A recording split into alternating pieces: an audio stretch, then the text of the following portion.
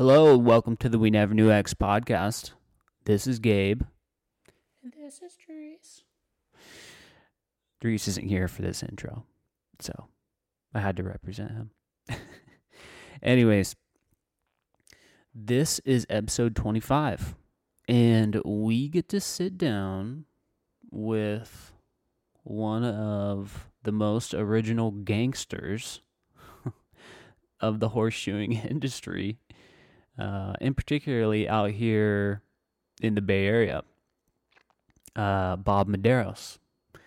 Bob Mederos has been a farrier for 54 years and counting, still doing it, well into his 70s, like a gangster. And not only that, but he's dipped his toe into all aspects of horseshoeing, competition, international competition, judging, all sorts of different horsemanship disciplines. The guy's done it all, pretty much. And he's seen the industry kind of go through this transition process when things were a little bit more guarded back in the day into a culture now with horseshoeing that isn't quite that. It's a little more open source, I guess, is what the kids would call it these days. And yeah, we get into a lot of that and the culture of horseshoeing and how he's seen it change and his experience prior to that and now well after that. So looking forward to that chat. Anyways, a few things to touch on before we get going. This is episode 25. So how would you describe that? Well, it's a quarter of 100. So it's a quarter. I don't know. Dries and I were talking. We thought this would be a good spot to take a little podcast sabbatical. Reason being, let's be honest, the first 25 episodes, not all, but most, are Dries and I just throwing gasoline on a dumpster fire. Ranting, raving, being annoying, having opinions. Ugh. And that's cool and all, but our goal is to kind of be a little more guest heavy, I guess, if that makes sense. And so we're going to take some time and really try and record some episodes with primarily guests. And so going forward, we're going to take a couple months. We're going to sit down. We need to set a date when we're going to come back, but it's going to be a couple months.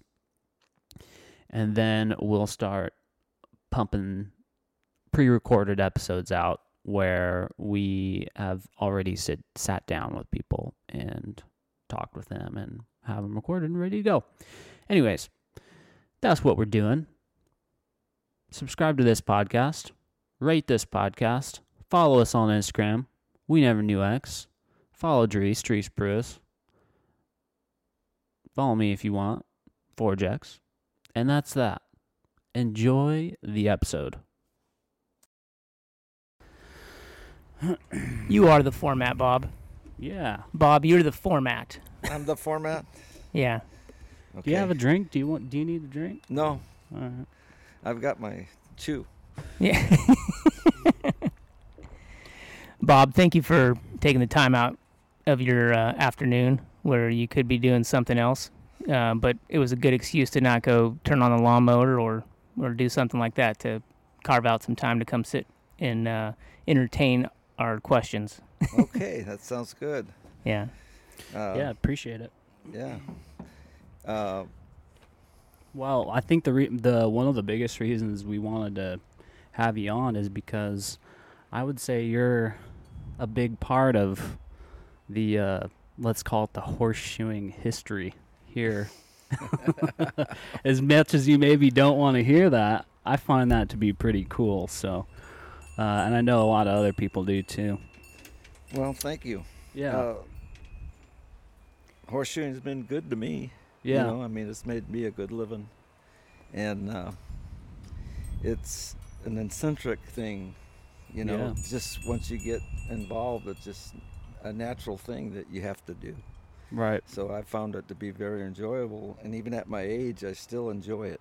Yeah. And not as much, but but I still Yeah. enjoy it a lot. And how long have you been shoeing horses?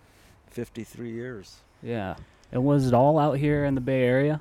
Yeah, over in, I started in Hayward. Yeah. Yeah, so I used to drive, when I first hooked up with my mentor, he was a real old man at 47.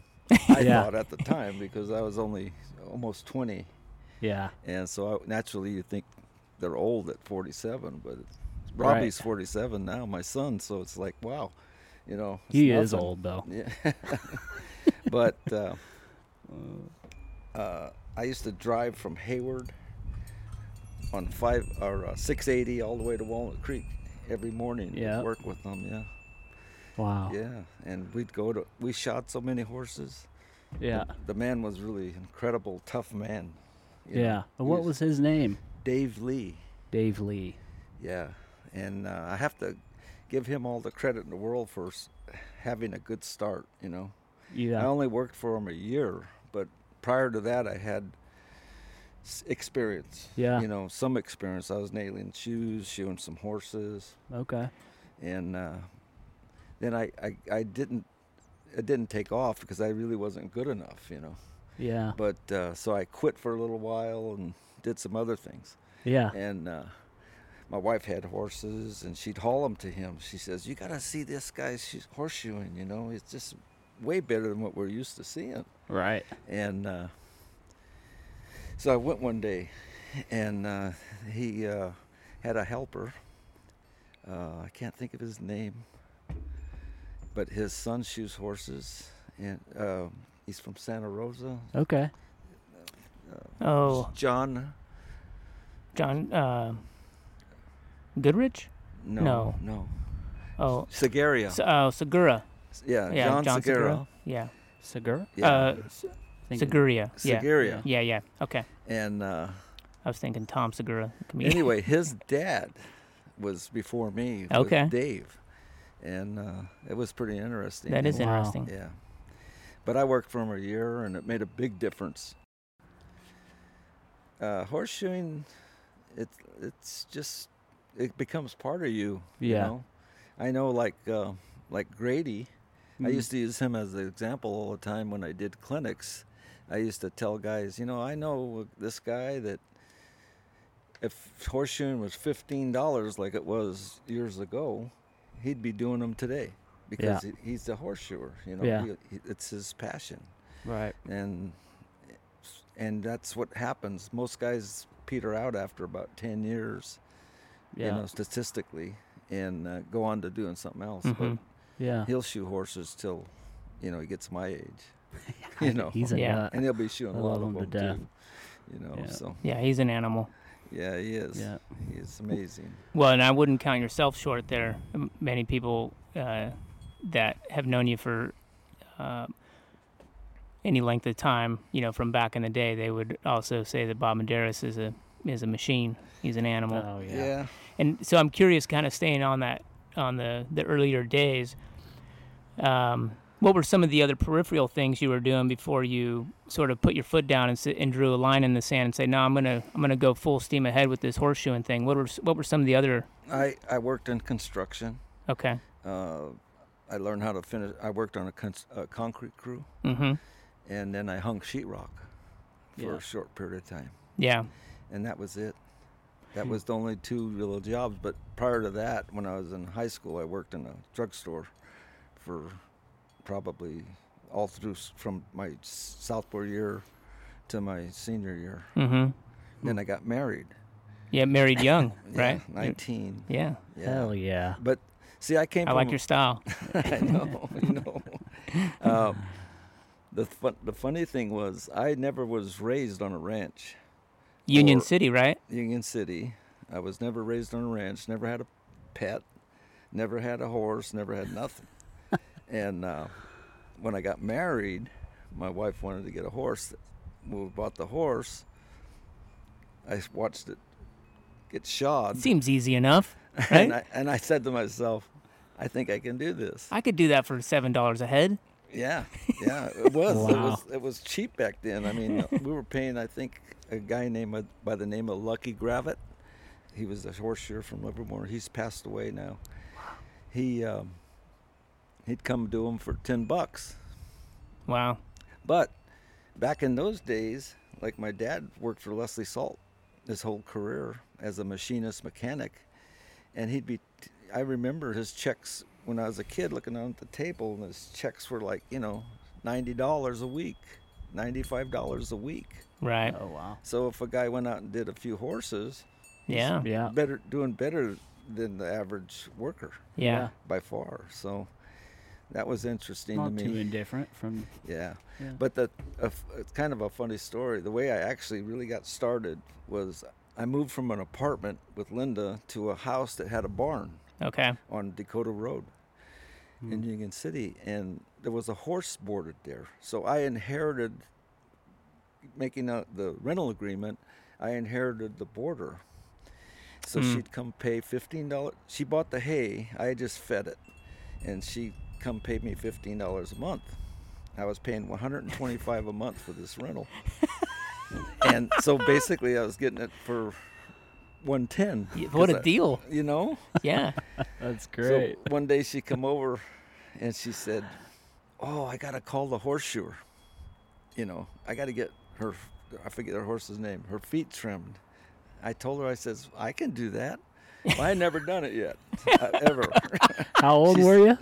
I was 20. Now, Okay. well, so what made you think you could tell her I could do that? I don't know. I guess I wanted the money. Hell yeah. So Absolutely. she paid me $5 and for the trim. That's what it was then. Okay. And I took that $20. She had the 15 and the 5, and I went over to Murphy's Saddle Shop in Niles, California. Okay. She had a saddle shop. She sold horseshoes and tack and Yeah. tools. I went over there and I bought a pair of tools. I bought a nipper, a pull-off, thinking it was a nipper, and then I bought a frost knife and I bought a rasp. So I spent the $20. Maybe not all of it, but I spent it. And I come back, and I said, "I'm going to trim this horse's feet." And so I start trying to trim it, and I was scared of the hind feet. She was just kind of jerking her feet, but real kind horse. But I didn't know, to crawl under her. Yeah. And all of a sudden I hear my neighbor, who was an old Portuguese guy, and he goes, "Hey, Bob, what are you trying to do?" I said, "I'm trying to trim this horse's feet." He goes, "You don't know what the heck you're doing." And he come over and he trimmed her for me.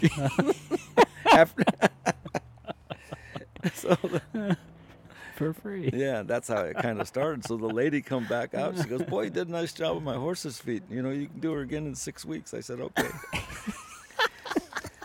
I love that. Yeah, that's kind of how I got initiated. Okay. Hell yeah.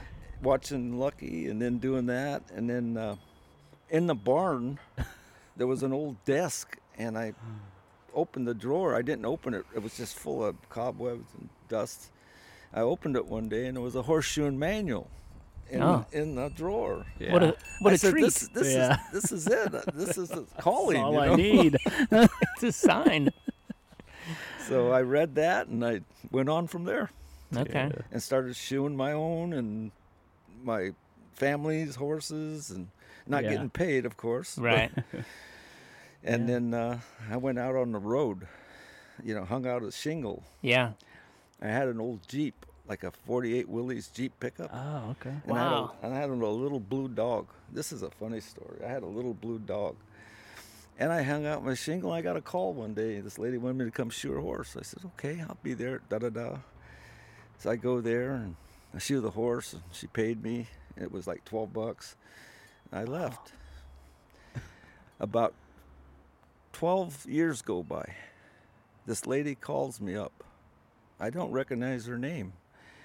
And she says, here's my horse. I'd like for you to shoe it all 4 feet. Okay, so I get out and I shoe the horse all 4 feet. This is 12 years later. And I get to talking to her. She says, yeah, you know, there was a guy around here that had a green Jeep and a little blue dog. He was the worst horseshoer I ever had. She didn't remember my name either.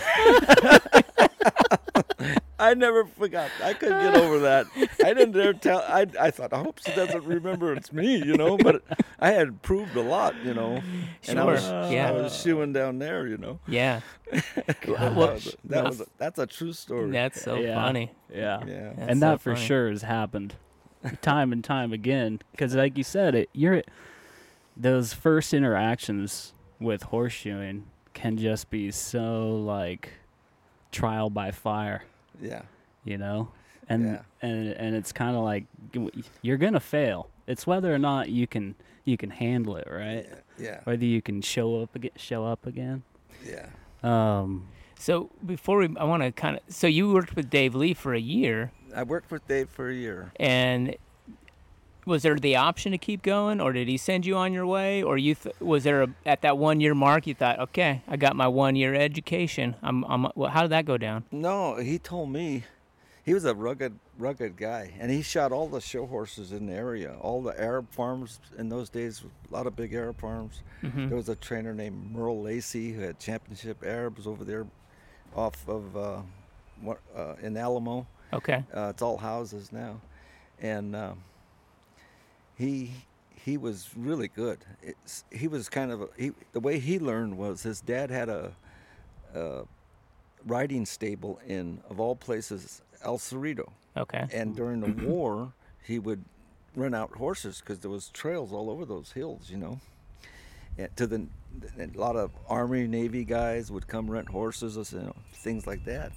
Well, he learned from the guy that was shoeing those horses. But he was shoeing those horses, this old German from Oakland was shoeing those horses in wood stocks. He would never shoe them like we shoe today. Everything was tied up in wood stocks. And so Dave told me he learned to shoe he shot his first horse when he was 12 years old, watching this guy with his dad. But what the deal was, the verbal contract with Dave was, he goes, he's tough. He took John Segaria, Sr., and we used to go to the San Francisco Police Department every Monday. That was one of his big accounts. And that's where he met John Segaria. And John told him, hey, what would it take to take my kid, teach him how to be a horseshoer? And Dave says, it would take $2,500 without a receipt. That's what it would take. Wow. So that was a lot of money back then. Yeah, that's huge money, especially, And, so that's how John Sr. learned. Well, when I met Dave, when my wife hauled her horse to him, he told me, he says, you know anybody that would like to learn to shoe horses? I said, yeah, I would. And he says, okay. I says, let me think about it and I'll call you and see if I can do it financially. And he says, all right. So a week went by and I thought it over and I thought, okay, I can do this if I make him an offer. So my offer, I called him up. I said, Dave, I said, it's Bob Mederos. He says, oh, hi, Bob, how are you? Good. And I says, I got an offer for you. I says, I'm going to be off work for a year. I says, I can collect my unemployment. That was $65 a week in those days. And I says, but if you can pay me $5 a day, $5, I can make it. And Linda was working a little sales job. So between the two of us, we could make it. So so I started with them. The first day we went out, I had these big pointed cowboy boots on with the points, you know, real pointed toes. Yeah. And we'd shot 14 horses on Mount Tamalpais at a Wow. riding club. And he killed me. But we get in the truck, and he paid me every day with a $5 bill. he gave me like 25. He says, "Go get you a pair of work boots." He says, "You're embarrassing me with those things pointing like that." So I got boots. But anyway, he told me right then when we started that I'll only give you a year, and I'm only going to teach you what I want you to know. Okay. You know, he was real secretive about his trade. Yeah. So I worked for him, and when the year was up, I was out. He had another guy lined up. You know. Wow. I have 100 questions right now. Yeah. Yeah, I can't. Yeah. Yeah, it's kind of hard to know where to start, but Yeah. Like so many cool freaking avenues that I want to. Yeah. I kind of want to talk about your thoughts on how the industry has changed to some degree, or to a lot of a degree. I'm in my 23rd year this year, Wow. and That went by fast. when right, and you might feel that same way about your 53 years. Is that right? Did you say 53? Yeah. 54. Or Almost 50, almost 54. Yeah, because I want to say you had already shot a lifetime before I even started. Yeah. And but when I came in, I feel like I came in at a great time, from the standpoint of farrier relationships. You're a very generous. You were a very generous mentor and teacher, as Grady, and there were clinics to go to. It wasn't like if you needed to learn something, there was going to be somebody that would be willing to share it with you. But I've heard from you and some other gentlemen that have been at it way longer than I have, that it wasn't always that way. No. When I started in Hayward after I left Dave, there was only 2 other horseshoers that I knew. Then I met another guy, Jim Hardy, who was shot for the cavalry, you know, and during World War II, because they still had cavalry horses in Texas. Wow. At the time, and some other fort somewhere. But they had horses, and he learned in the cavalry, and then he was shoeing. I met him over in the Walnut Creek area. But there was very few, and we wouldn't, you know, talk. Yeah. You know, they wouldn't wave at you, or, you know, even if they recognized you had a shoeing truck. And in those days, a lot of guys shot out of pickup trucks with a nice big toolbox. They'd get specially made, and then a coal fire sticking out the back. Okay. Yeah. And the box was their supply of shoes. And when I started, there was only 2 kind of pads in the industry, leather and a Japanese pad came out that was real rubbery, that wasn't worth a darn. And that was it. I mean, It goes way back. And there was only 2 brands of shoes, you know, and that was Multi-Products and Diamond when I first started. Then Izumi Shoe Company came in. Mm-hmm. And then now it's just, you know, flooded with all types. Yeah, of, you can't even count how many different brands and types of shoes from each brand, and it's really, yeah, it's crazy. Yeah. But I mean, when I first saw the first Kerr cart come out, I was shoeing at Yara Yara, and this lady asked me to shoe this horse, and Emil Correa at the time knew Lute Vanderlander, and Lute was the one that brought that stuff over because he lived over there in that country. From Delta, right? From Delta, and I thought it was a handmade shoe. You know, I didn't even see it. I saw a number on it, but I think he stamped his name over it. You know. Yeah. And it's crazy. The industry has changed a lot to the better. Yeah. Right. You know, a lot. I mean, education's out there. I shot for 25 years before I went to a shoeing competition, and I didn't compete. In 1987, I went to the NCC. I heard there was a competition. It always intrigued me, you know. Yeah. And everybody would say, "Gee, you shot so long. If you compete, you're going to win," you know. I said, "I don't think it's that easy." Yeah, you yeah. know? Right. I was totally impressed. Different animal. Totally impressed. And then that was in 87.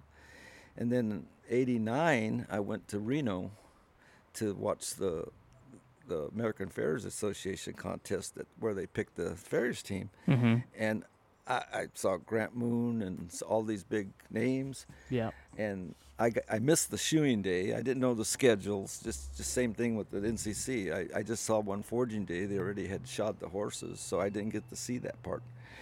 But in Reno, I walked down on the floor. It was at that big convention center. Mm-hmm. I walked on the floor. You're not supposed to, but I went down there after the heart bar class and started looking at the finished shoes before they picked them up. And I was like, holy crap, man, these guys, what am I? I'm a horseshoer? I'm thinking to myself, am I a horseshoer?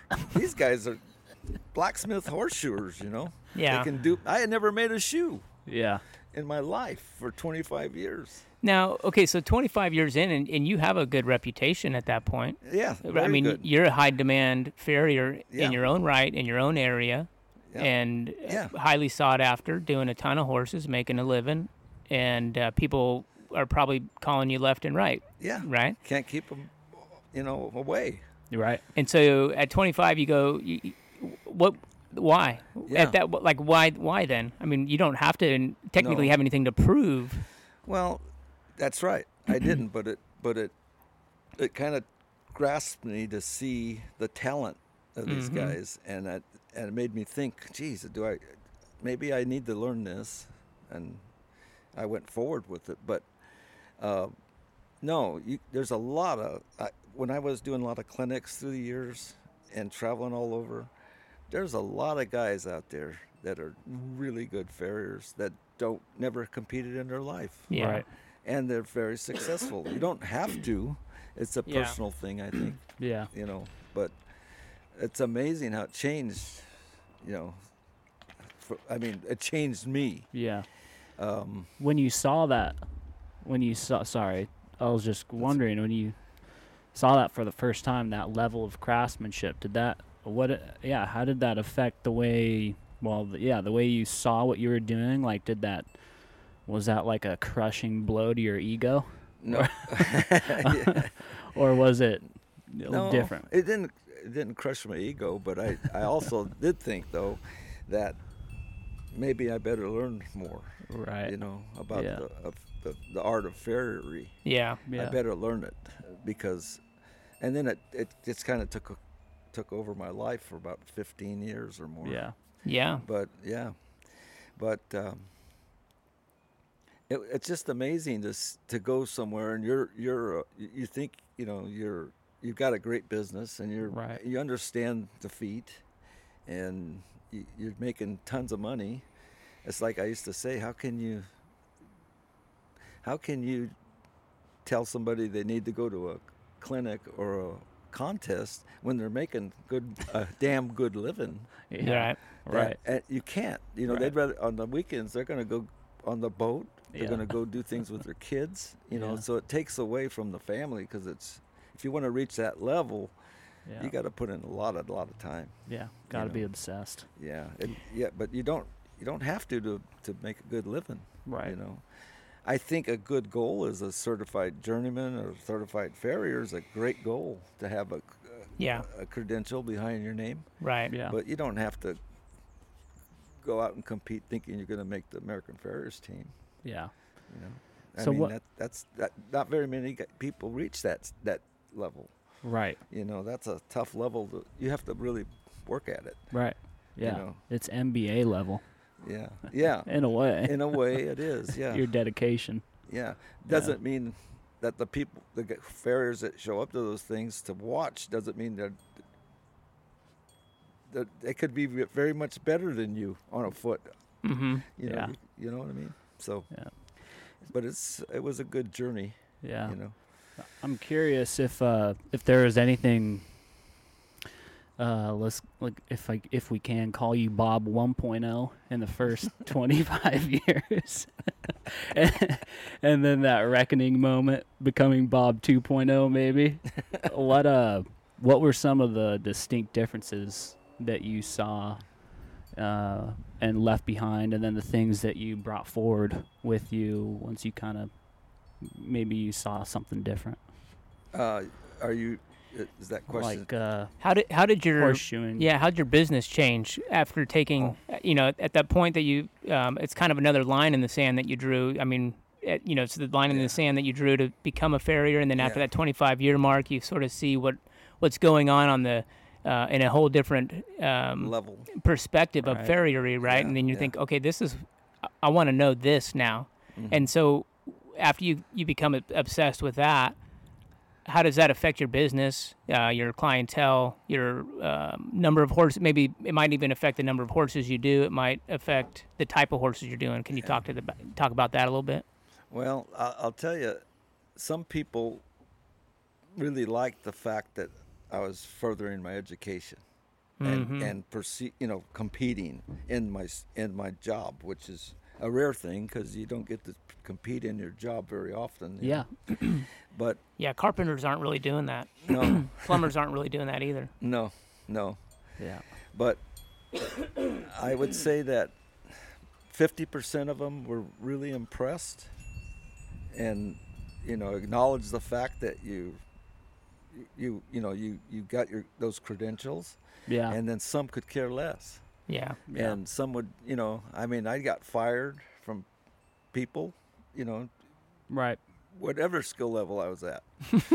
Yeah. It just happens that way. If they move to a barn, they meet somebody, a friend there at the barn, and who do you use? And it just goes on and on. Right. I use Dries or Right. Gabe, and then I say, well, you ought to use Dries, and he's the best. And, Yeah. Gabe never went to school. I've lost horses too. He's not certified. I've lost horses to every level of farriers that were out there. Really? Some guys really unskilled. Yeah. Real unskilled, but people move on, Yeah. And then they come back sometimes. Yeah. How do you handle that when they move on? Maybe to somebody who is not as skilled or As skilled as I thought I was. Yeah, sure. Exactly. That's exactly right. Yeah. Yeah. How do you handle getting fired? When it hurts. Yeah. It still hurts me today if I have a pretty good client and all of a sudden I haven't been fired in a long time because I don't do that many anymore, so I'm not Right. I don't have the clientele, but it hurts. Yeah. Because you think it just gets to you. Yeah. It gets to under your skin and your pride, I guess. Yeah. But it does. It hurts. I hated losing clients. Emil Correa had it figured out. Yeah. First of all, he I think Dries might have heard me say this before. When Ronald Reagan came in to become president, he turned all the lunatics out of the crazy houses. He said they all went out and bought horses. He says they're nuts, Yeah. And he They're was spirit animals. He's a good. Emil was a different kind of guy, but he was handy and he was very skillful. I've seen some of his contest work years back and thought he should have won. And he would be second or he'd win. I went with him to a couple contests in Montana and he did really good. But I asked him one time, I said, hey, Emil, how come you never, really decided to go after be on the team, Yeah. He said, I just couldn't work that hard, Yeah. And he was real honest about it, but he couldn't work that hard. But, losing horses, sometimes some horseshoers, it doesn't bother them, Yeah. Right. But it always bothered me. Yeah. Yeah, I could totally relate to the hurt part, and usually the first thing I do is I try to do an autopsy on it. Okay. I try to figure out, okay, so where did it go wrong? Was it a breakdown in my communication skills? Was it a breakdown in my ability to perform the proper work? Was it one of those situations where, regardless of what I was going to do or could do, it was going to happen either way? Some things are so far beyond your control that you can't beat yourself up too much. And I try not to do it in a manner in which I'm justifying that, it's okay that I got fired. I'm trying to do it in a manner that I'm going to actually self-learn from it and then improve so I can mitigate that happening again, going forward. Because I don't get fired. I mean, I've been fired, sure. You can't do it this long and not get fired. It just won't happen, right? But it doesn't happen very often. I feel like I bring enough value in my service to where it's generally going to happen on a misunderstanding rather than a lack of performance, which is still my responsibility. If it's on a misunderstanding or a miscommunication, it's still my responsibility. So, but that's usually the first thing I'll do is try to do a little autopsy on it and figure it out. And I don't know that you've ever told me that directly, but I felt like that was a similar approach that you would take when, if not, and again, I rarely ever saw you lose a horse, but. I mean, you never know how it goes either. I've had clients for 7-8 years, trainers, good. You know, the horses weren't great to do because they're trainers, but, you know, just all of a sudden, you're out. Right. It's like, what the hell happened? I even told one guy, I said, his name was Don Murphy. He had reining horses in Livermore there for years. I go, what's the deal, Don? You know, I mean, I don't know. Well, he got pissed off at me because he was going to a show, and I said, I can't get there. He says, well, I'll haul him to you. I said, great, bring him in the morning at my house over there on Highland. See, he brings him. I thought everything was fine. I shot the horse. He went on his way. After that, I was canned. And I confronted him, you know. He was a big guy, but I wasn't afraid of him, you know. Yeah. I said, I've met him. What's the reasons? He goes, remember that day you made me haul my horse? I said, you offered to haul your horse. I didn't tell you got to haul him. Yeah. You offered. Yeah. Yeah. So, you know, just what are you going to do? But, you know, then the word, I found out later his old horseshoe came back in town. And there you go. At that time, I think I was charging $45, and this guy was charging $35, and he was still padding the bill. Mm-hmm. So he was coming up, you know, he was making his money work. Right. Which is good, which is fine. I don't care. Sure. But you just don't know. But it always hurts you if you have, you know, especially when you're young in the business, like Gabe, and, you know, you do the best you can, and you don't get called back, or they make other arrangements, you know. Yeah. Yeah. It's the nature of the business. Yeah. Right. You know, I've always said to the guys that's helped me through the years, when you shoe a horse, you want those people when they pay you to want to pay you, to want to pay you that money. Right. You have to be not only a decent horseshoer, but you have to be a people person, and you want them to like you enough that they enjoy giving you the check. Mm-hmm. Yeah. You know, and that's what I told Robbie when Robbie started out. You know, he was kind of smarty, you know, smart ass, I guess I can say. And I told him, I said, when you shoot that horse and they're handing you the check, they don't want to feel resentment. Right. You have to, you know, make them want to pay you that check. And I had a client one time tell me, when she was paying me, she says, you know, Bob, you treat me so good. You treat me like this is the only horse you shoe in life. What a great compliment, though. Yeah, she told me that. That is cool. And she didn't ever fired me. I think that encapsulates your service philosophy right then and there. You know, for her to say something like that, she noticed. Like people noticed that. Yeah, and and I told Robbie too. I said, you know, I didn't expect Rob to be such a great, you know, shoe builder and all that, but he's learned his people skills to the point now. Yeah. You know, where he has the skill on the foot, and he has the skill with the client. Right. And, he's good. And it's worked well, but he took a couple beatings over it, you know. Yeah. There's but growing pains, I think, for all of us. Yeah. That's what I'm, you know, like little Dries, I'm trying to share those things with him, so maybe it sinks in his head. Yeah. You know, it's because he's young. Yeah. And that when they're young like that, you don't tend to get it.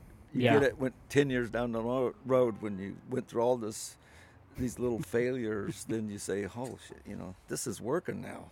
Yeah. You know, so I better just continue. Right. You know, so I mean, everybody has to stumble and fall a few times, and then you learn. You know. Yeah, with horseshoeing, failure you're gonna have to work through that quick. Yeah. It seems to be that way if you want to last. Yeah. You know, it's funny.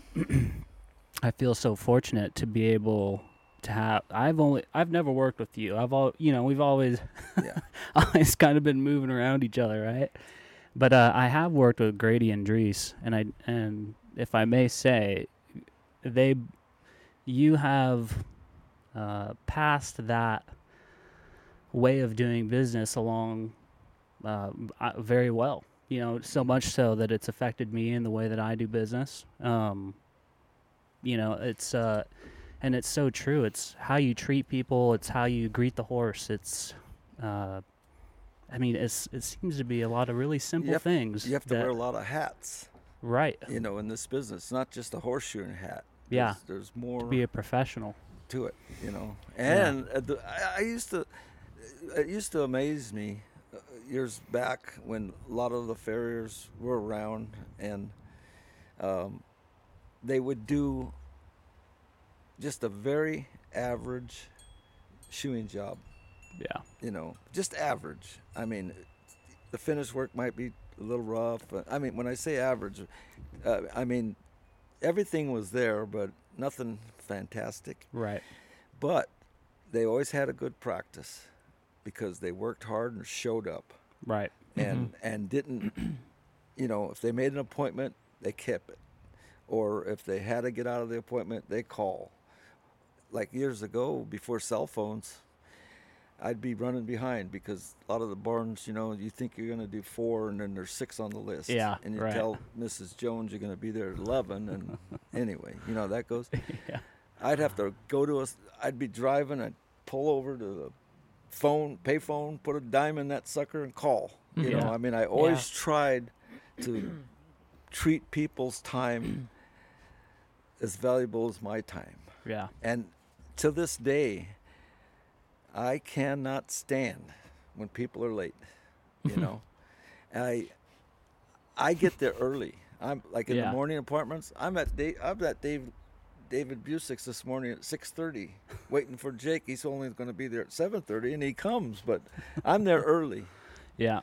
And my clients always tell me, well, if you tell me it's 10, I'll be here at 9. Yeah. And I like that. Yeah. Because they know I always time myself to be on time, and I've done that my whole entire career. Do you find it that kind of gives you a little more peace too? Yeah, I think throughout so. the day. Yeah. Because time, we only have so much time. Right. And everybody's time is worth a lot. Yeah. And so that's always been my philosophy. Even to this day, if I'm waiting for the kids to show up. Yeah, waiting for me to show up. Robbie is, he's good. Because I'll say, come for the barbecue. We'll start at about noon, 1 o'clock. Right. He's here at 11. So I know it's rubbing off on him a little bit. And he's under horses with headlamps every morning, He gets an early start. But his practice is different than meeting the client. Mm-hmm. And the less you can meet the client, it's nice to meet the clients, but the less you have to meet the clients, the less mistakes you're going to make. Meaning you're going to be on time, you're going to take the horse, you're going to take your time, or they're not there breathing down your neck. Right. Yeah. That's the status of my current business. A lot of client meeting, a lot of hand holding. That's okay though. Yeah. Yeah. And that's the way it's going to be until all of a sudden you land an account in a big stable where you're doing 10 or 15 horses. Right. And you're there on every Thursday or Tuesday. And if you're not working with help, that's a good way to do it. If you don't have the help, if you don't have an apprentice with you or another farrier with you, it's not a bad idea having the client there in all reality. Just in case something's going down, it's nice to have that second hand on deck to manage something, or a second set of eyes to see what just happened, or whatnot, or to go catch this horse that just got loose, or who knows, right? Right. And Bob, you've had a countless number of apprentices. Which one was the best? Yeah. It might not be a fair question to ask. You probably have one in your head, but which is great. I'm so happy I haven't been your apprentice. Well, asking you that, and question. I know you could say because it wouldn't hurt my feelings because No, I think I never got to work with you on the day-to-day basis. No. You and I worked together maybe 4 or 5 times just on days that Grady didn't need me. But I spent countless hours at your house forging, me and Nick and the other guys and Robbie and everybody. But you and I lived in the same town now for the last 15 years. And there were a good handful of years when I was going hard at the competition stuff where you were my forging mentor. You know, maybe not, wasn't my, I got a lot of everyday knowledge from you too, but no, you've had countless apprentices. You can answer, go if you want to answer. Yeah, no, I have no problem with that. I think Grady was probably, he worked for me 6 years. Yeah. And when I was on the farriers team, I'd hand him my book because I was shoeing so many horses. I would hand him my book and say, take care of these this week. Yeah. I got to go there, I got to go there. And he was so far along. When he first came, hey, you got to remember, everybody crawls before they walk. Yeah. When I first met Grady, he was just out of school. Yeah. So he thought he was pretty good, but he wasn't even there yet, at the time, just like all of us. But was he cocky when he was young? He was 19, I think, or yeah, he's 19 at the time. Yeah, a little bit. Yeah, a little cocky. But he's a little bit. Well, I remember you would tell stories of him fighting with horses. He would fight with them a lot initially because he was kind of big and had a hard time getting underneath them. Yeah. That's but funny. he was a good helper. I mean, he wasn't only a good helper, but he was. I happened that it was the perfect timing for me and him. The way the situation was, because I didn't go to my first contest till I was 47, just like Dave had me go. Dave Lee had me when he was 47. Yeah. Grady was just a kid like I was. Yeah. So I knew to get from, there's a lot of years difference. So you can learn a lot. Right. But Grady caught on really fast and fit horses really good, shaped horses good, and I'd come back and the horses were good. I never complained once. Yeah. Yeah. But I paid him good because when I said, "Here's the book," he got whatever he did, I paid him in full for the full amount. Yeah. Because he's using his stuff. Because I wasn't like a rich guy, but I wasn't going to have any resentment. Right. You're out there shooting 6-7 horses, you're going to get. Right. I said, keep track of everything. Yeah. But he's just an amazing guy. Yeah. Like I said, he would be shooting horses today if it was $15. Yeah. Yeah. Yeah, absolutely. I came in right at the heels of that. I think when I first started, you were coming out of your second year on the team, I want to say. Yeah. Or you were just starting you took a year off from being on the team, and then you were kind of made another run at going for the team. And that's right about the time I came in. And so I remember seeing you in the magazine, and Pleasanton, California, man, that's close to me. I'll give that guy a call, Maybe I could go work for him. I was working for Joe Magistri in Lodi, and but that was only 2 days a week, and I was hungry. I loved it. It was all I was thinking about, and I needed to get under more horses, and I wanted to do it every day. And so I called you. You were very kind, answered my call, and that was before cell phones, and so that was calling the home phone, and you actually picked up the phone, and then. But you didn't need any help. Yeah, I'm pretty good on help right now. I don't need any help. Maybe if one of these guys, you had Ryan Felix. Okay. And you were good on help. You had Ryan Felix most every day. You had Grady on Wednesdays, and you had you remember? Gosh, what was his name? You know who I'm talking about? Yeah. He was the cocky one. Sean Gaya. Sean Gaya, yeah. So he was a handy guy. He was super handy, yeah. So you told me no, and I was like, oh, okay, that was really who I was hoping for, because this has got to be the best guy in my area, and I didn't know anything. I didn't know who was good and who wasn't, but I knew you must be good because you were in the magazine and the American Farriers Journal. And it just so happened I'd gotten Grady's number from Natalie, my wife's best friend's cousin, was one of Grady's clients, and she gave me Grady's number, Hal Irby, Eddie Basso, a couple others. And I didn't know who was good, who wasn't good. Yeah. All of them were better than me, so it didn't really matter. You know, I was just looking to get under horses, and I called Grady. Didn't know he was your guy. He didn't call me back. A couple days, about a week goes by, I call him again, and still didn't call me back. Finally, after about 2 weeks, I call a third time, and again, this was before cell phones, so you were only making calls in the evenings for the most part, and unless you had to do something like you said, where you stop off and call on the phone, or maybe use the barn phone for your next stop or something. And he calls and he says, "Well, what are you looking for?" And so I just want somebody to work for. I want to get under horses. I want to shoe horses, and again, I still didn't know that there was a connection with you. And so he said, "Okay, well, meet me at 5:30 in the morning at the Christmas Tree Farm, and we're out in Martinez." And so he says, "Bring a lunch because we'll be there all day."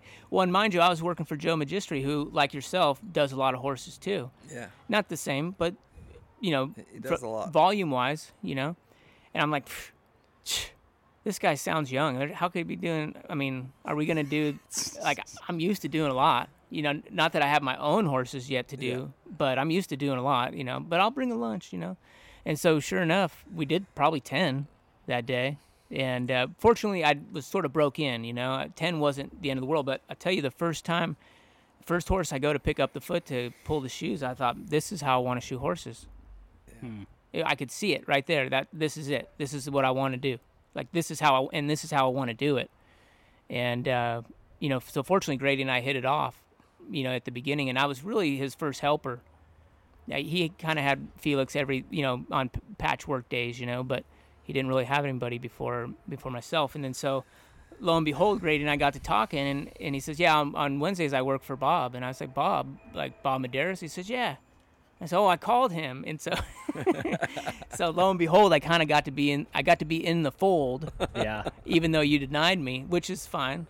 But he still found a way. I still found a way, and I really feel like God was looking out for me, properly placed me. And in fact, it was probably better that on the day-to-day basis I got with Grady anyway, because he hadn't had help yet. He was used to working by himself, and so there were days when we were really working well, and then there's days where you have to kind of wait your turn to do the work because he wasn't quite set up for two guys yet, even though he would still do 10.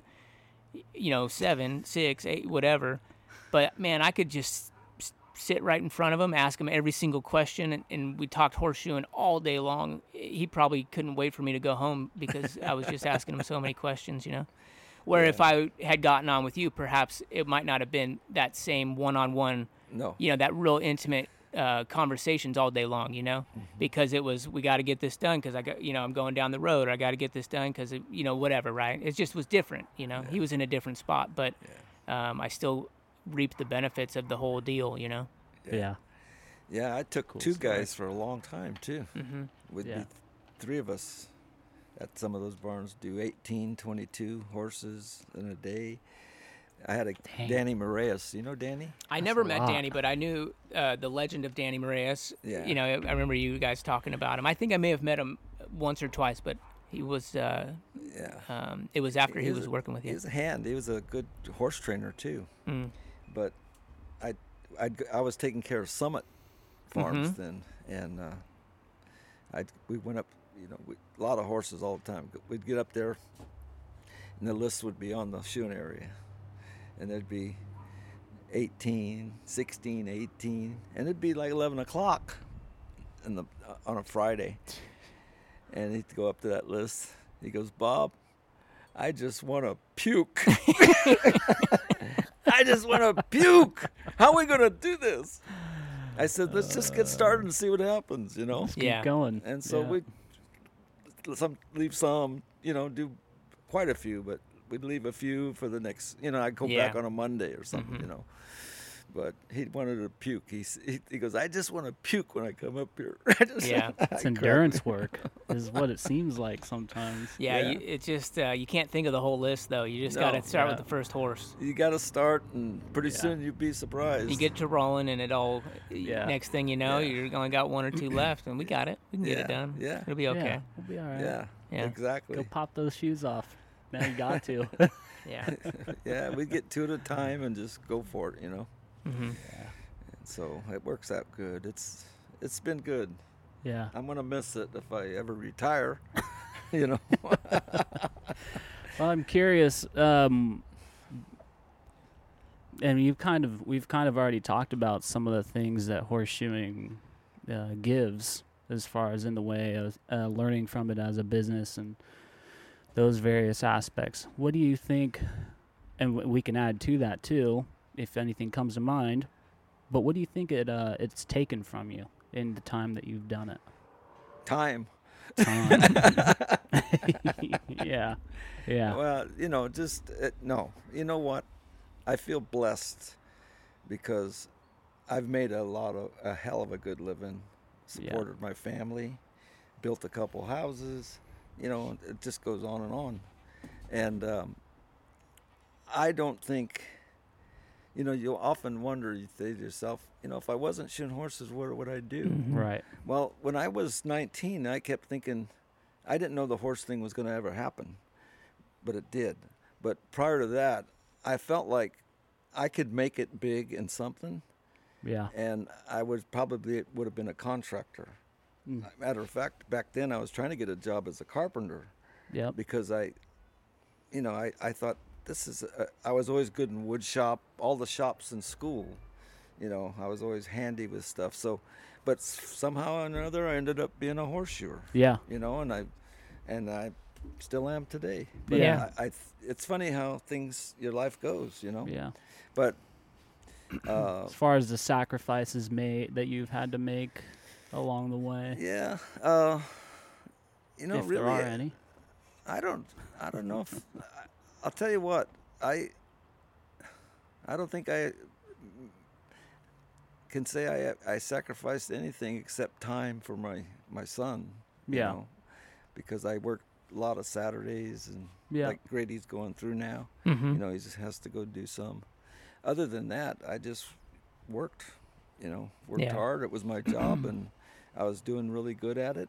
Doing Yep. better than the carpenters and the contractors at the time. Mm-hmm. Because Right. I knew some of them, and this was solid. It's always one. Sorry. Oh, We're good. I'm yeah, sorry. no.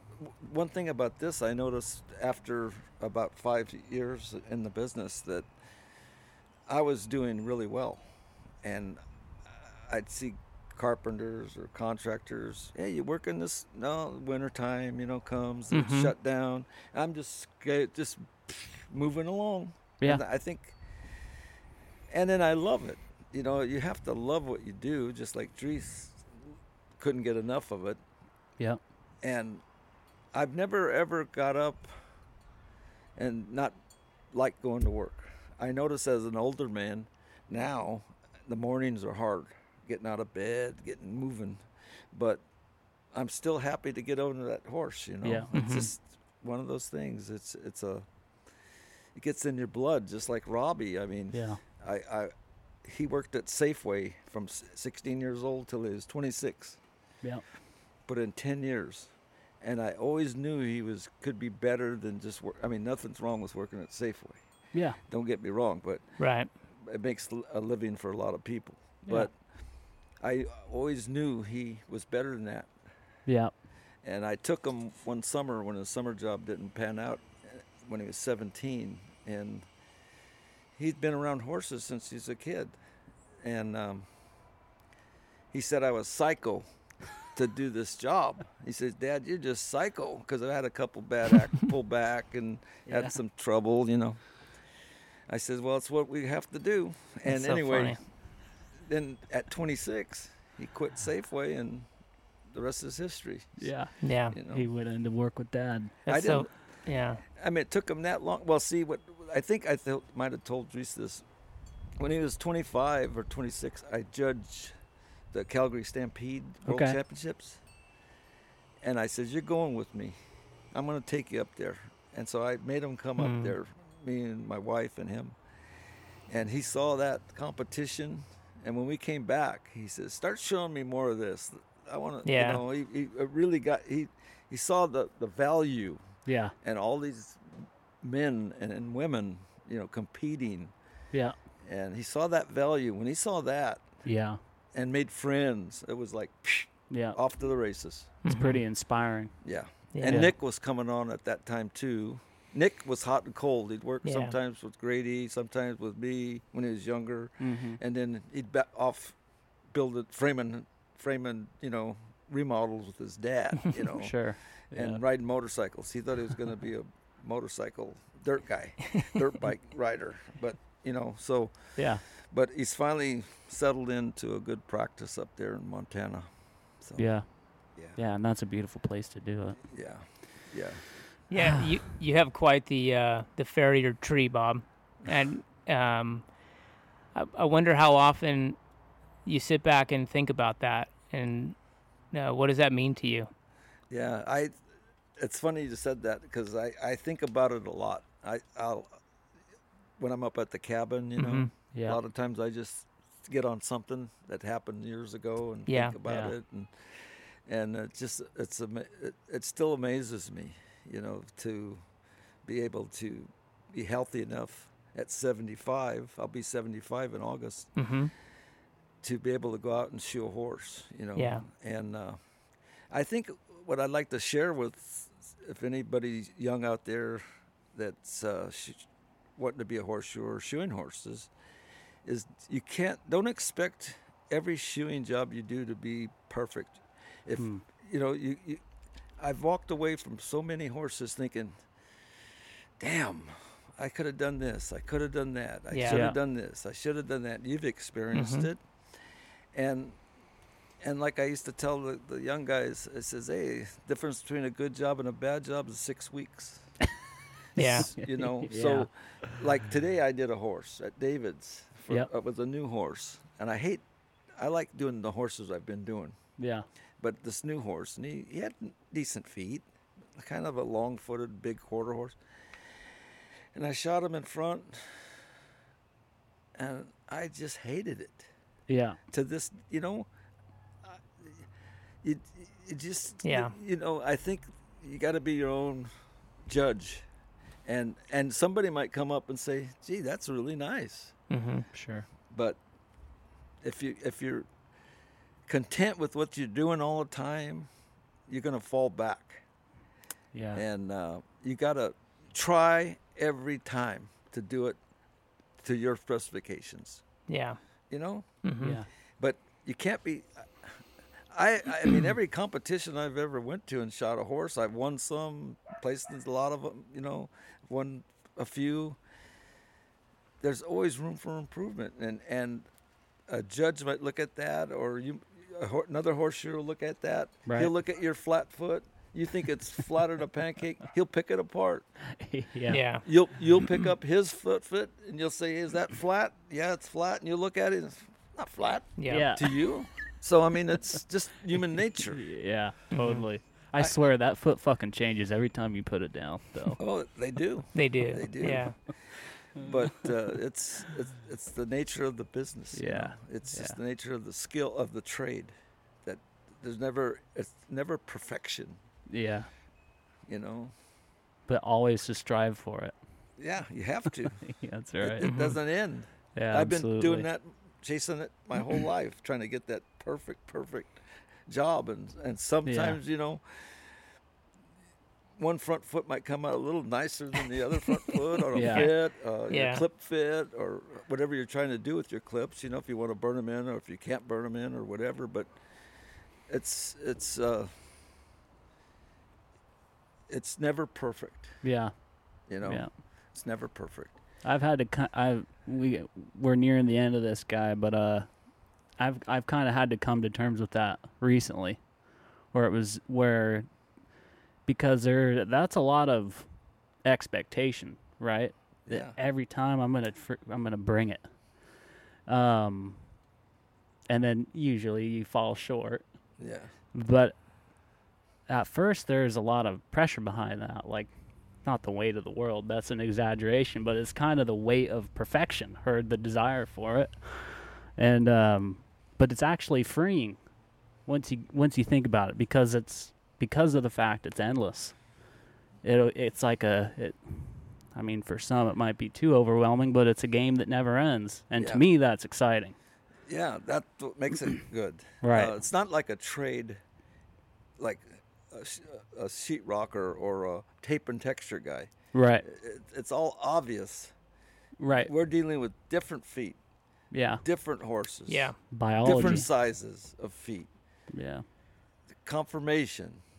So it's every time it's different every time. And it's an endless. Not only is it different every time, it's different on the same horse each time, because of changing seasons, barn riding, work, whatever. But then it's a continually subjective moving target, even on the same horse. It's because, as you mentioned, somebody else could say, well, no, that conformation needed this. Well, I don't normally do that. I normally put a lateral extension on that. Or I mean, you could rocker it, but or you could set it back, or this and that. Where auto parts, carpentry, tape and texture, like that's all mathematics. Like you can't, it's down. Yeah, there's tolerances in that as well. Yeah. And acceptable tolerances, if you will, but it's either straight or it's not straight in carpentry. You can use the algebraic equation to come up with your rise over run, or to find, to solve for X. But with horseshoeing, it's tough. Yeah, you got to look. look. The most subjective field of work you'll ever get into. Sure. Yeah. Just like the competitions, same thing. Yeah. It's subjective to what the judges want. Yeah. And you can't. It's hard to master. You can master it. You're a master at it. I'm a master at it. I'm trying. Learning to be a master at it. And there's going to be jobs you'll walk away and you'll be very happy. Your nail lines will be perfect. The feet are in good condition. The fit's perfect. Yeah. And you might get another horse and you're struggling. Yeah, totally. What do I want to do? Mm-hmm. And the worst thing, you can't be a hero if somebody takes the horse out of the stall the day after you shot it and it can't walk out.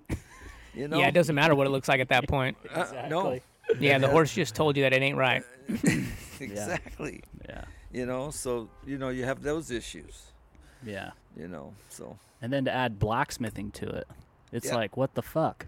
Yeah. We're adding two trades. Yeah, there are two trades. Yeah, that's true. Yeah. That's very true. Yeah. Two infinites. Yeah,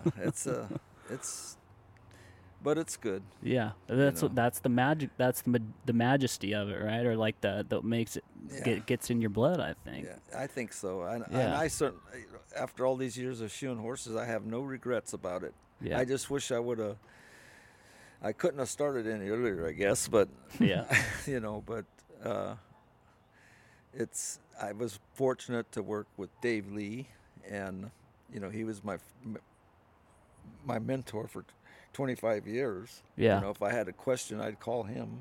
Yeah. Get his opinion, and then he passed away, and then I was competing, and I had a lot of mentoring, and then also when you're a clinician, like I did a lot of clinics for Mudstad Corporation. Yeah.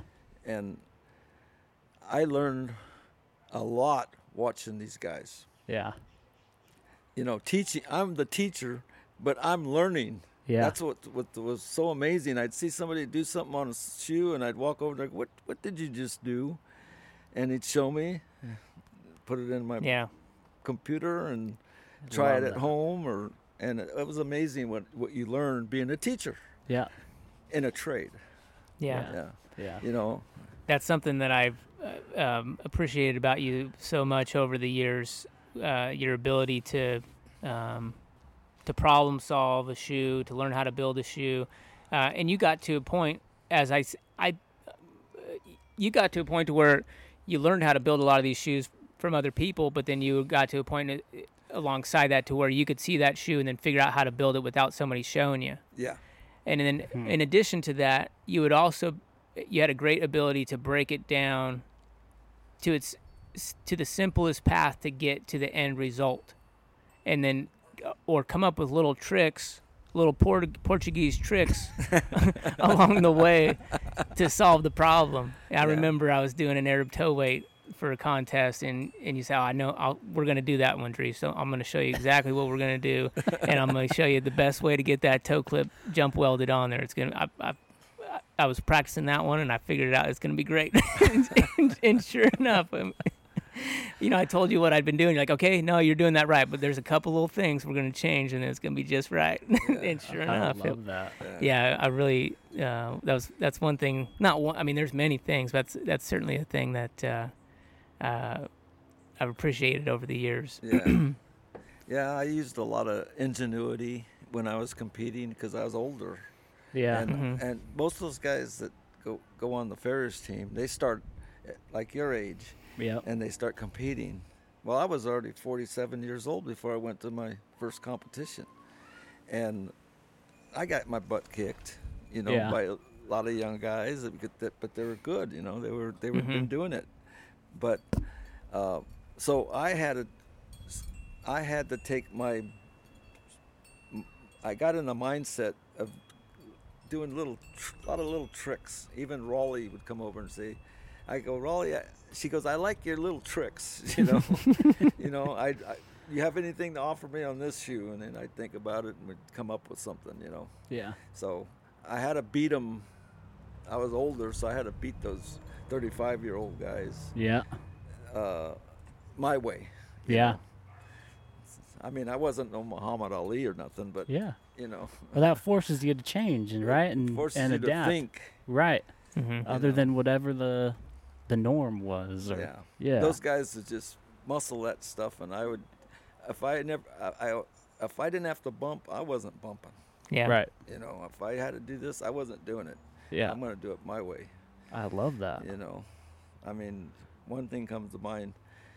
When I made the team the first year, there was a set of Hunter Hines with inline caulks on it, and I welded mine. Yeah. I didn't even forge them. I forged the shape, and I got them in line of travel. Then I welded them, and then I rasped. There would be a line. I rasped this way with the coarse part of the rat. I got third place at the convention on that. Yeah, and it was Here you got- unconventional. Yeah. Here you got guys rolling the heel over. And, Rolled it over and forged up a caulk. forged it. You don't get them as high, but it works. Yeah. And so Robbie, one time when he was, I think he was when he started traveling back east a little bit when he made the team, there was a couple guys there. They asked who he was, and, we knew your dad. We were at the convention that year. He welded the caulks on. It was like a big deal. Yeah. I got a kick. He come back and told me. I laughed. Yeah. The year he found a loophole. Yeah. It's not cheating. No. But I used every angle I could to compete against those guys. Yeah. See, that's the point. See, to me, that's what competition is, right? That's what it should be.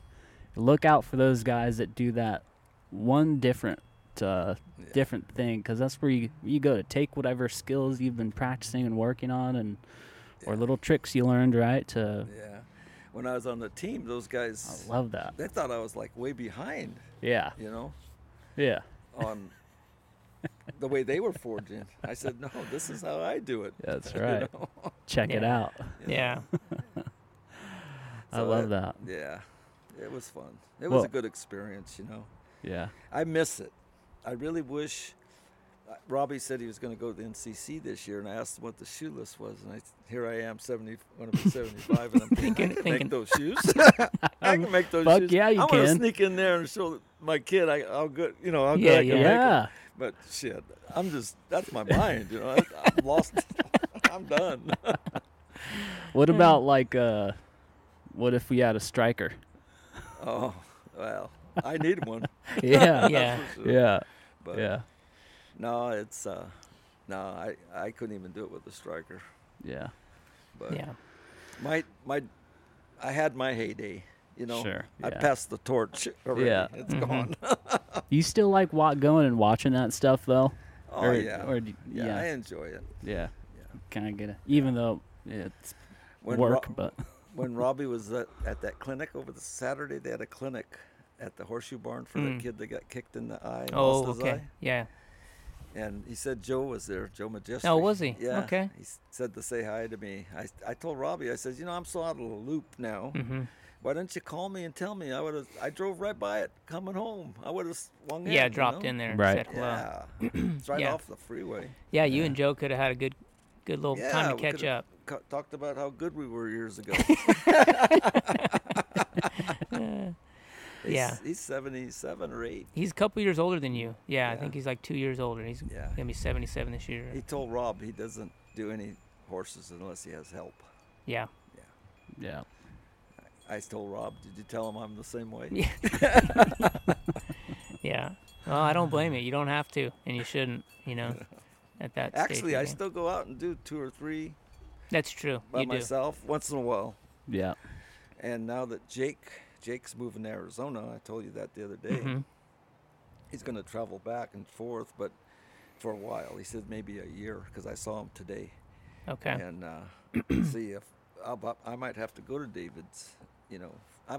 I want to retire, but I want to do it in a professional way. Mm-hmm. I don't want to just all of a sudden say, hey, when I'm shoeing the horse, you got to get a new shoer for next week or next Right. time around because I'm retired. I don't want to do that to the people. They've Right. made they've been good to me. Absolutely. So I'm going to try to figure out how I can do it, and I'll probably work through the summer and Yeah. see if I can See do how it. it goes. See Yeah. where it shakes down. Yeah.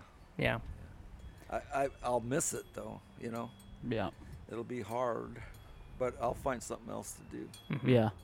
Yeah. Well, you've never Yeah. been short on keeping busy with something. Yeah, that's right. That's you've always done a good job at that. Yeah, I'll miss it, but it becomes you, I mean, like Dries, 23 years. Before he knows it, it'll be 46 years, Yeah. and he'll still be shoeing horses. Yeah. It's a blessing and a curse, isn't it? It's a blessing and a curse because you think, I wonder if I'd do something else. And you think, what else would I do? I know, it's you. Yeah. It's what. It becomes part of you. Yeah, Yeah. it's part of your DNA, and then it's you put so much time and effort in it, and it's so niche. It's so different than the other trades. It's still a trade, but it's different because, like you said, the subjectivity and the uniqueness. It's two trades in one, really. Yeah. And you're almost the blessing that it bestows upon you, but then the curse, like you can't leave it too. Yeah, exactly. Totally.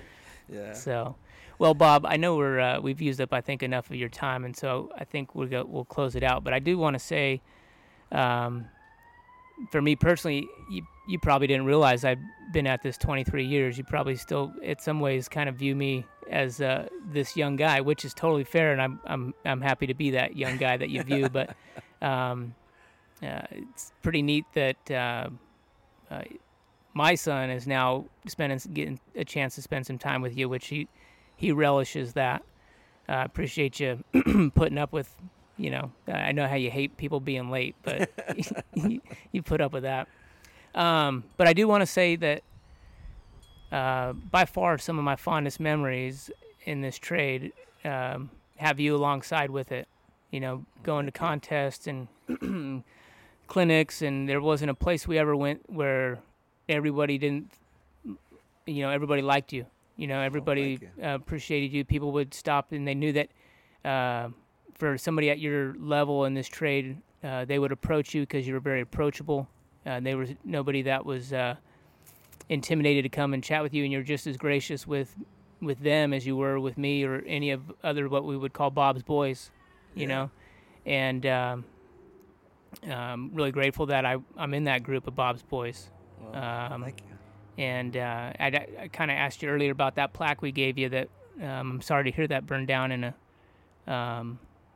the fire. Yeah. But that was, I think, one of my favorite moments with you is being able to, as all of us, just to let the listeners kind of know that and to honor you, this was on your 60th birthday, by the way. You're going to be 75 this year. This was on your 60th birthday. 60th birthday. Brian Dollinger come up with this idea, like, we should come. He's going to be 60. We should come up with a plaque. Like maybe we all come up with something nice to do for him, and and he said we should make him a plaque of Bob's Boys, and we'll all make a shoe and put it on there for him.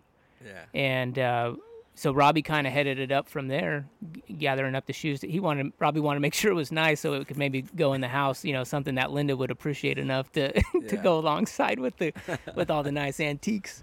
But that particular plaque, again, you've had countless of apprentices over the years and people that you've impacted. But I'd like to think that little window of time of the people that were on that plaque is sort of, bridges the gap of your heyday and then the twilight years where you're really pouring into other guys. Yeah. And you've created an atmosphere in the farrier industry in this Bay Area that there's really not anybody who's anybody in this Bay Area shoeing horses that you didn't have, your hand on. Yeah. All the way, like Gabe was saying, exactly. Gabe hasn't worked for you, but he's worked for me. Yeah. Who's worked for Grady, who's worked for you, and he never forged with you, but he's forged with me, who's forged with you, and going down the road. I mean, I don't know that we'd go on a 4-day weekend, to Arizona, Las Vegas, or conventions and whatnot. I don't think we didn't laugh all day long any day. We just laughed and laughed and laughed, man. So much fun building shoes. So anyhow, I could just keep going on, and we could make this conversation 4 hours long, but I think we'll wrap it up with that one. Yeah, we'll wrap it up. I also wanted to say thanks for that exact same reason. Seeing some of the other guys that are coming to the area from different places, they're bringing a bit of their culture too, and it's made me realize how that it might not seem like a big deal to you, and we're all we're all kind of Bob fanboys, maybe it might come across, right? But it's a big deal, whether you want to hear it or not. You had I think a positive effect on the culture, and thus a positive effect on my business and my ability to provide for my family, and that's a big deal, So, and like Dries said, if you would have us, man, I have so many more questions. We'll do it again sometime. I hope so. Please. I hope you would let us. Yeah. Because I want to get in. Yeah, Brian. I want to get into some of the history. We'll get into some of the horse wrecks. Yeah. Oh yeah. Mm-hmm. We'll talk about some of the wrecks I've been through and you guys been through. Those are always worthwhile. Brian Dollinger wanted me to bring up some stories about hotel rooms and you coming out of the shower and drying yourself off in front of everybody. So we didn't really get into that, but that's a little teaser. All right. That could be a little. That can be a little teaser for the next conversation. That'd be great. We'll have a lot of fun. Yeah. We need to get your son on here too. Yeah, we do need to connect. Well, I'll with tell you. Let me just say this. This conversation with you guys on your station or podcast that's brought back a lot of memories, and I really appreciate you asking me to be on. Yeah. And we'll do it again. Okay. Man, I want to do so it again. Cool. You'll think of more things. Yeah. But okay. We'll do it. Awesome, Bob. Give it a little Thanks. bit of time. Okay. Adios.